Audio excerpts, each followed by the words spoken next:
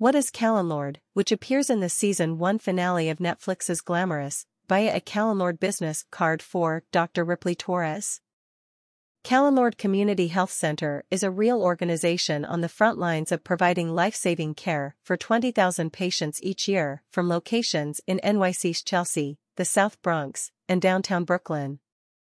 Callen-Lorde offers primary care, sexual health, behavioral health, women's health, transgender health, HIV treatment/prevention, case management services, and a full-service pharmacy in an affirming and supportive environment, regardless of people's ability to pay.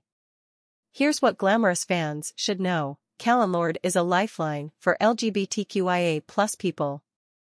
And we are accepting new patients in New York, said Donnie Roberts, Senior Director of Development and Communications at Callen-Lorde.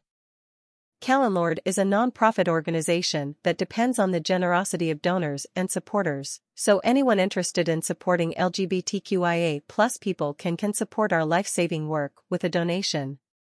Although Dr. Ripley Torres is not a real Callen-Lorde doctor, many of Callen-Lorde's medical providers are indeed on the front lines of providing gender-affirming care for adults and young people and are recognized as national and international experts in the field. Dr. Yuri Belkind is quoted throughout this feature in Very Well Health on what is gender-affirming care. Deputy Executive Director Anthony Fortenberry talks about nurses on the front lines of LGBTQIA+ care in Johnson & Johnson's nursing newsletter. This nurse-led health center is at the forefront of LGBTQIA+ care. In addition to the healthcare services it provides directly, Callen-Lorde also works to improve education for healthcare providers and to expand the body of knowledge about the healthcare needs of LGBTQ+ communities. Its care is focused in its health centers, but its impact reaches outside of its doors, around the country and around the world.